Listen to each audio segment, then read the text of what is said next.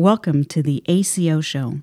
Today, you'll hear Joe and Josh speak with Danny Butler, a primary care physician from Paducah, Kentucky, in the Aledade Kentucky ACO. Dr. Butler is on the forefront of using data and population health tools to provide better preventative care, and you'll hear how he combines these with an old-fashioned dedication to his patients and his community. He shares his experience of how being in an accountable care organization has been good for the health of his patients and the success of his practice. I'm Josh Israel, a medical director at Aledade. And I'm Joe Schunkweiler. I lead adoption and training here at Aledade. Welcome to the ACO show. We're very excited to have Dr. Danny Butler of Dr. Butler and Associates of Paducah, Kentucky with us today. Thanks for joining us, Dr. Butler. Thank you. Dr. Butler, Aledade has been focusing on 4 core initiatives to improve patients' health and reduce unnecessary costs. They are helping people who've just been in the hospital avoid readmissions, reducing emergency department visits that could have been handled by a primary care provider, and more accurate diagnoses, also known as HCC risk scoring, and more annual wellness visits on the right patients. Your practice has been doing amazing on all of these. So we'd love to hear a little bit about your process. How did you go from not doing these at all to really doing such a great job? I'll take the fourth one first because it's what we started with. We were doing yearly exams, but we, with Aledade's help, had just started doing annual wellness visits prior to Aledade, and then they have reached out to us and given us information on how to tweak that and improve it. We have made that a part of our flow with every patient. So when they come once a year, we do the annual wellness, and then we determine their follow-ups based on medical diagnosis, their medical needs, and really how chronically sick they are. The Aledade, after the AWVs, we got that established. They really helped us with HCC codes because we had no framework for the severity and how Medicare looked at the cost of a patient comparatively to their medical diagnosis. And so I prep our charts and go in before we see patients and look at their current list of diagnosis. With Aledade's assistance, we use laminated sheets that have the codes printed out in alphabetical order so that I can edit and update the correct diagnosis so that going forward, once we get that diagnosis list established, other than adding new diagnosis, we've got a moving template forward on someone's medical problems. And also, with Aledade's help, have been able to then measure what Medicare expects the cost of their health care to be through that code. We also was not doing any emergency room transition of care as a flow. We would do an emergency room visit follow-up or a transition care follow-up if the patient called or if the hospital called prior to Aledade. Aledade has given us the list and the ability through data of looking at who's been at the hospitals locally and also who's being discharged from nursing homes or hospital. And we take that list, work it, and have a person designated that will call those patients specifically and tell them we're just checking on them and that we need to get them in and make sure that we tie up any loose ends to prevent readmission or them having questions that did not get answered during the visits.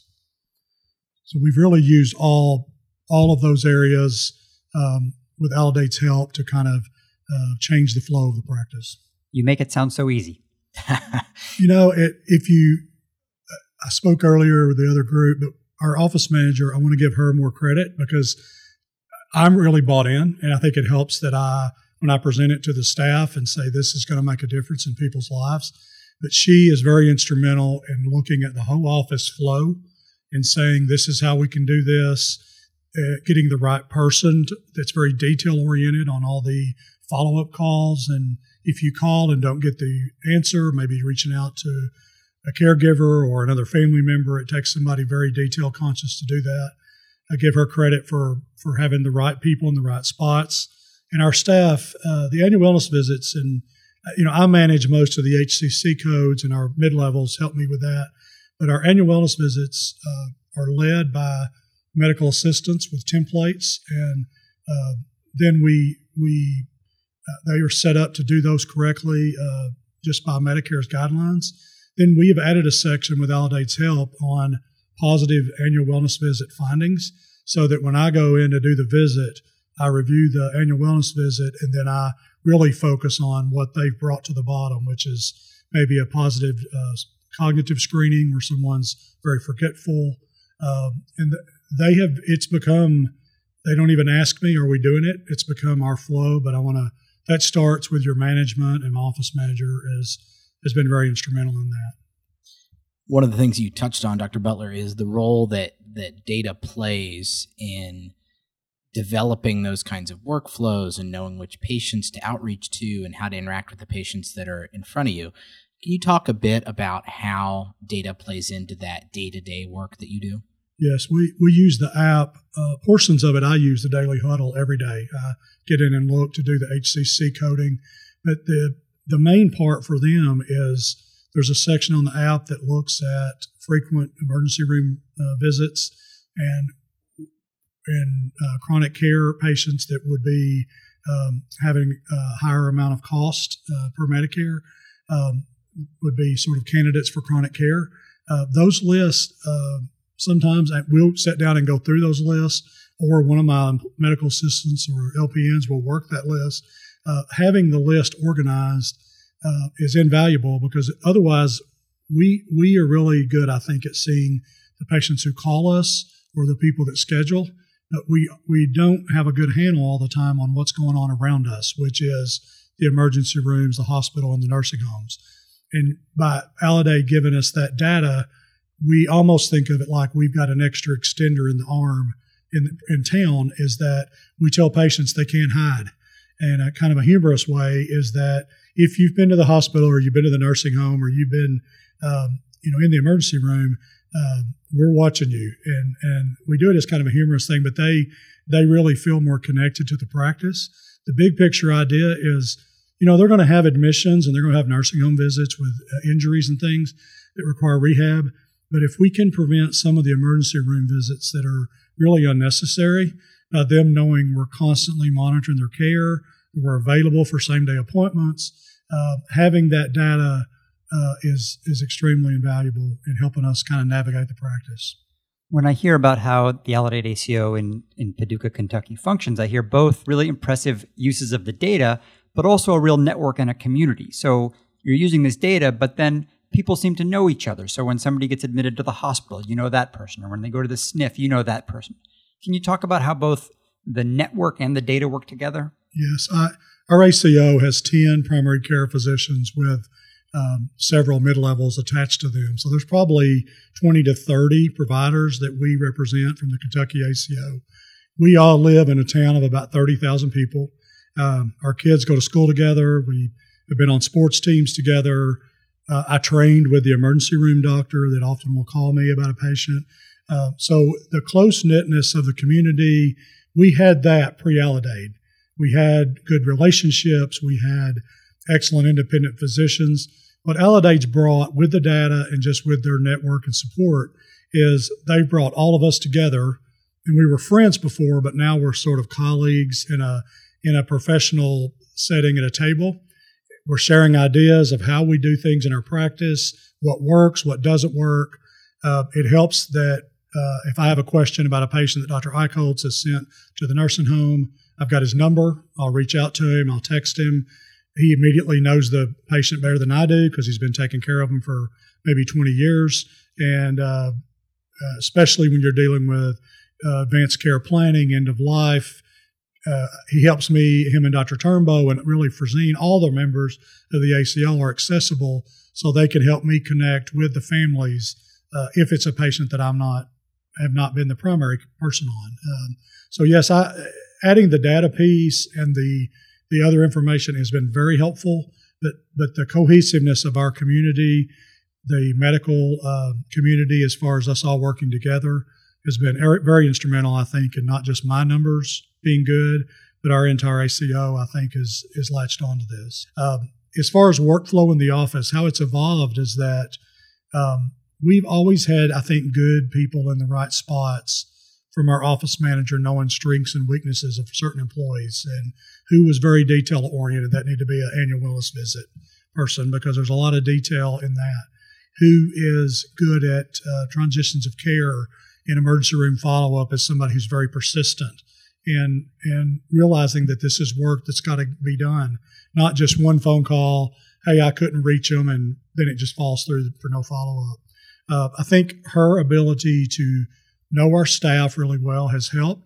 And then I think some of the Aledade people have really come in and worked with her on if we do this, if we give you this list from the app, you pick the right person to put this in progress. And there are many times that one of my staff members, she's not doing anything that day related to our office of our patients in the office being seen. She's strictly looking at working reports that Aledade has generated for her that will then bring in a visit the next day or two because it's a person who's been in the emergency room with bronchitis or someone who has been worked up for chest pain or maybe just been in the hospital with pneumonia. So she will create a visit, but for that day, she's just kind of surveillance, watching over our city and our area for where our patients are popping up. One thing I'll say, and I think our ACO's done this, we used a lot of the AIM funds that Medicare put out initially to help. It takes additional people to do this. You can't just use your staff, who's already very busy, to manage this, what I call the behind-the-scenes data look and watching these other patients. So we've invested in that. It has been helpful for Aledade to help guide us on where that money should be spent and what are the core initiatives. They've given us sort of the framework, and we've said, annual wellness visits, we were already doing some. We tweaked it, and then we moved on. Then these transitions of care, chronic care and ER follow-ups, hospital follow-ups, nursing home follow-ups, they've really been instrumental in us developing a flow. It all started with Aledade's initiatives.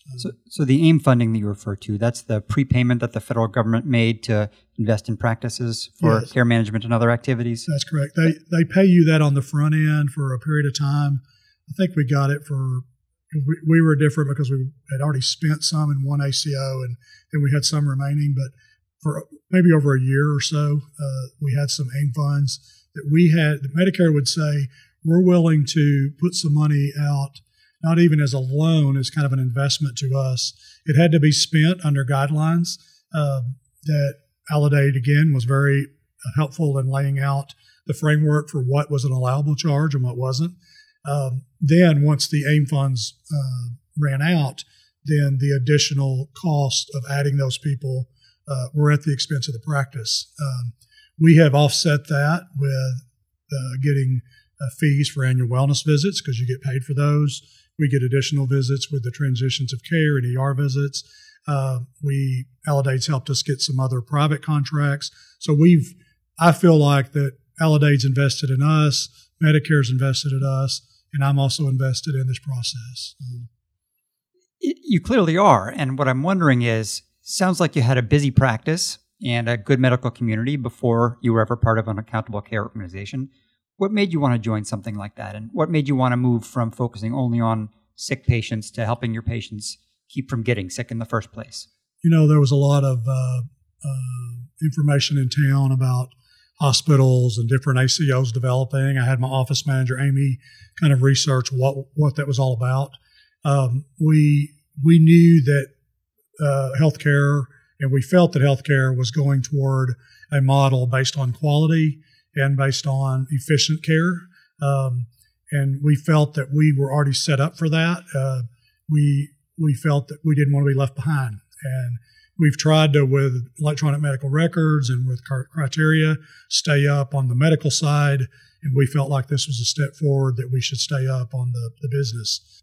Talk about the bridging from thinking about your patients as a population to the individual patient for a second. Because when I've talked to doctors, fellow doctors out there about this, who have no background in it, and I used to be a general surgeon in my previous life, so it's a slightly different group. But the average surgeon that I speak to, if they have concerns, they think only in terms of the reactive sick care that Josh was referencing in that transition to value-based care. And for me, having been at this company now for a few years and immersing myself in that world, it's a no-brainer that getting ahead of those issues is better for the individual patient. But I'd love to hear how you do that even on a day-to-day basis going between the two. Right. I use the specialists. I think of surgeons and cardiologists and all the specialists as there for me when my patient needs their level of expertise. It might be a heart cath and a stent. That may be a abdominal surgery to remove their gallbladder.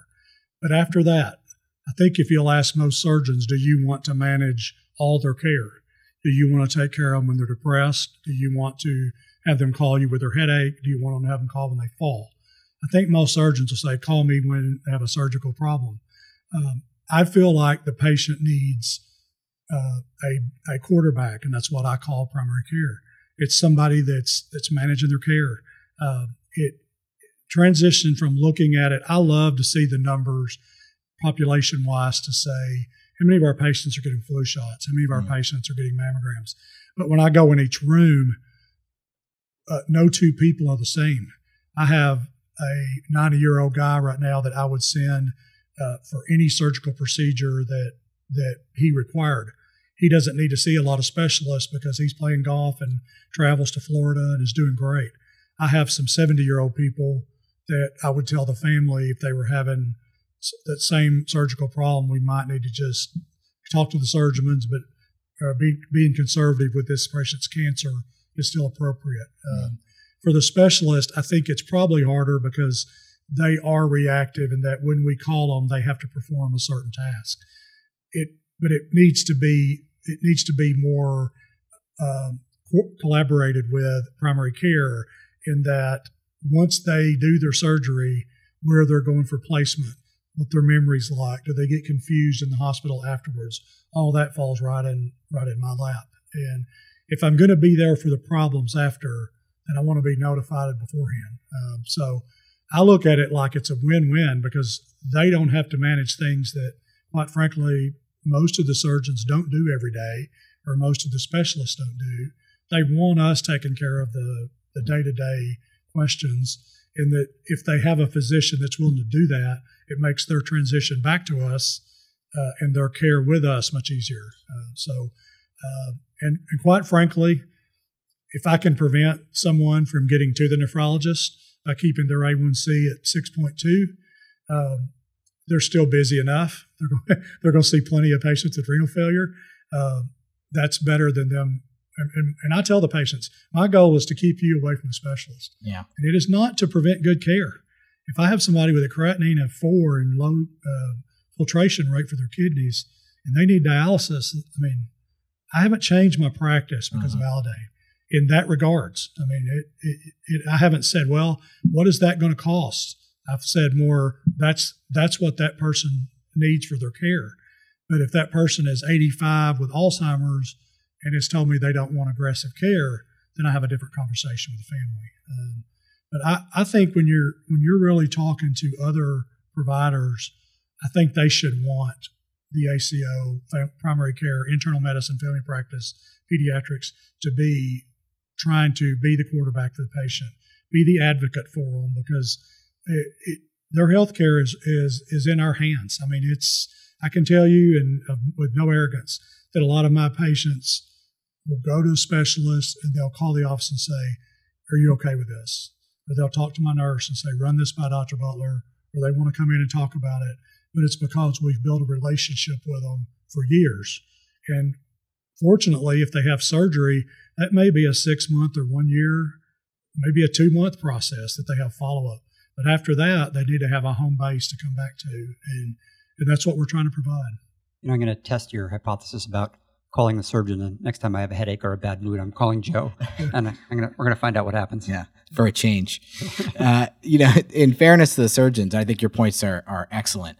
I recently had a chance to speak to a group of surgeons about value-based care, and I was pleasantly surprised by the interest, but also not surprised that some of the very specialized, hyper academic, quaternary care surgical specialists were not as in tune to this.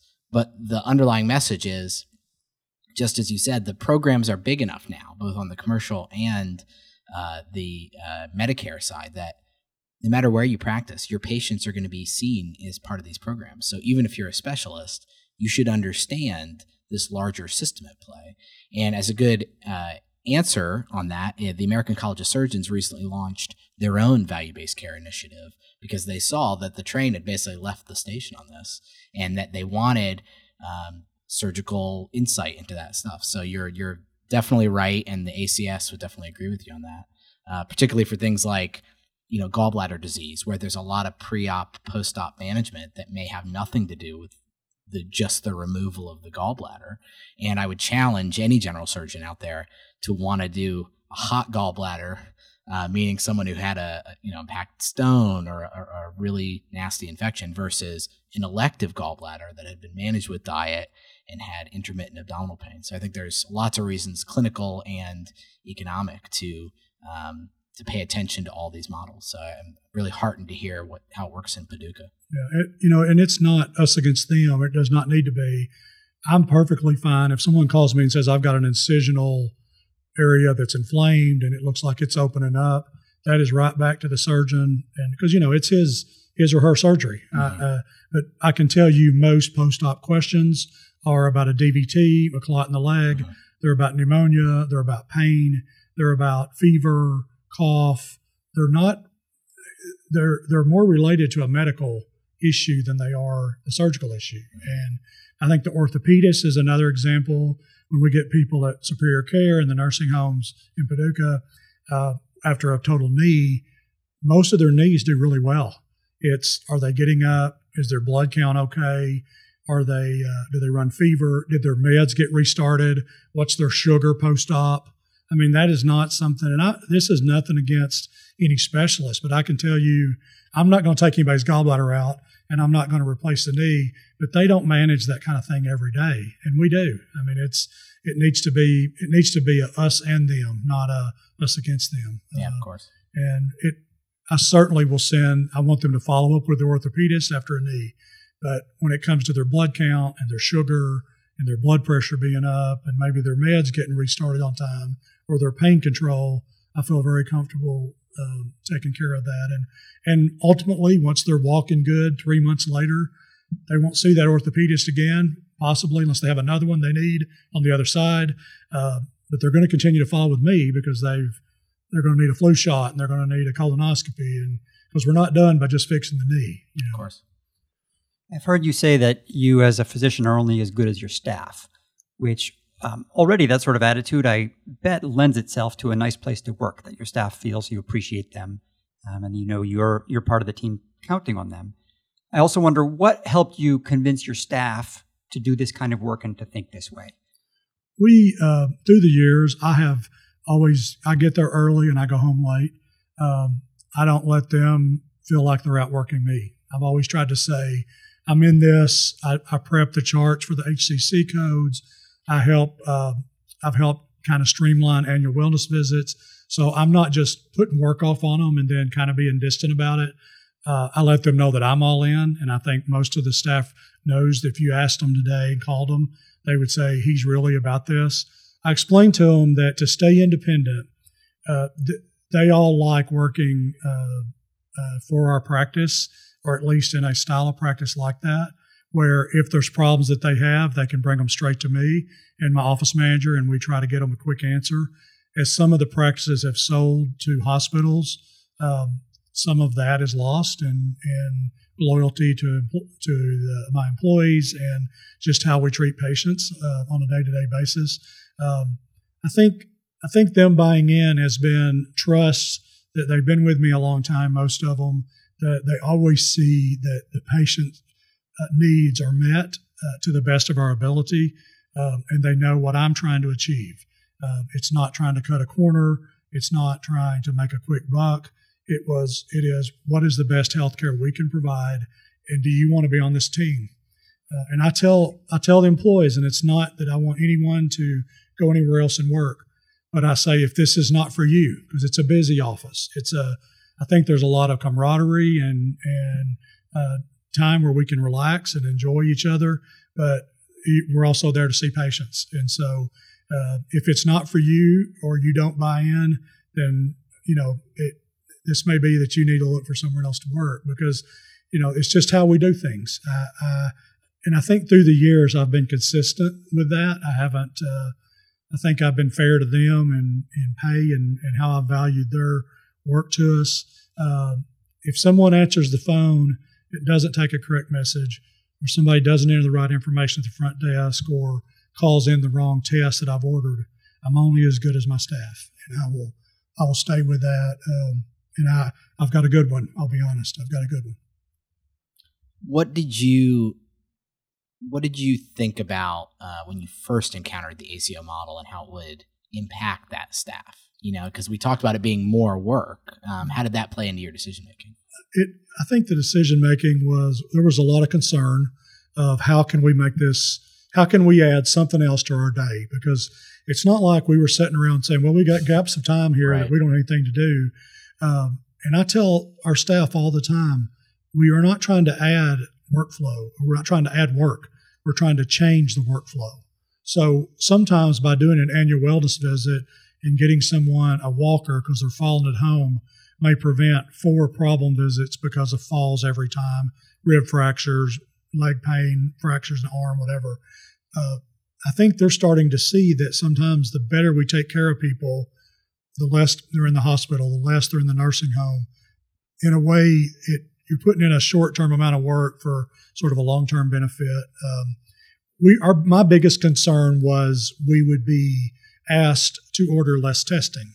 In other words, we're going to save money, so therefore, why are you ordering that CAT scan, or why did you do that chest x-ray? And I've been pleasantly surprised that there has been no focus on, other than guidelines to be followed, there's been more focus on, you take care of the patients. Let's just do it efficiently. Let's do it comprehensively. I've never been asked by Aledade or anyone related in the ACO business to not provide good care. But there's a way to do it in a more value-based, and I do think there's been a lot of waste through the years in healthcare. And that when we were sort of me and I will speak for our ACO, I think everyone was sort of surprised at what they came at us with our core initiatives and what they wanted us to work on. It wasn't how many mammograms I'd ordered. They wanted me to order more because they want us to screen for that. It was, are you really screening for depression? Are you looking at memory loss? Are you really looking at fall risk? Are you not fraudulently, but are you really showing Medicare how sick your people are? I mean, they've never asked me to put a code that wasn't correct. I've asked them several times about some vague codes, like someone's kidney function will go from a level 4 back to a 3 because they get better with hydration or something. And the answer from Aledade has always been, you code it correctly. Mm-hmm. If they're currently a 3, then they're a 3. So it's just that if someone has 10 medical problems and the expected cost is going to go up for Medicare, they also need a good look at what that cost is. And the HCC codes have been very helpful in that. So I think the integrity that they brought, they have not changed how I see patients from the decision-making of, I'm not going to order the CAT scan because I'm in an ACO now because you've got abdominal pain. But I do think a lot more about how can I keep you from needing an inhaler for COPD because you quit smoking, or how can I prevent your hip fracture in your 2-month stay in a nursing home because we just got you a walker. They have brought that to the table, and that was much needed. Anything else that you were hoping to share? I just want to make sure. No, I want to thank you all for inviting us to come. We, I announced earlier, but today was Kentucky Comes to Maryland, and it's been enlightening to me to see this side of Aledade. I really like what I do. I hope that is displayed when I talk about it. I enjoy seeing patients. I enjoy helping families. Aledade has given me some tools that I can really focus on seeing patients, and I feel like I'm doing a better job of it. They've supported my staff at a level that we feel like we have a good platform going forward, and with it, our practice will be competitive in healthcare. So I'm thankful to Aledade for that. I'm thankful for the opportunity for being here today, and I'm looking forward to see what the future holds with healthcare and all of our practices in our ACO in Kentucky. I think anybody listening to you speak would just really hope for themselves to find as dedicated a physician for themselves as you are. Yeah, absolutely. Dr. Butler, thank you so much for joining us. Yeah, thank you. I appreciate it.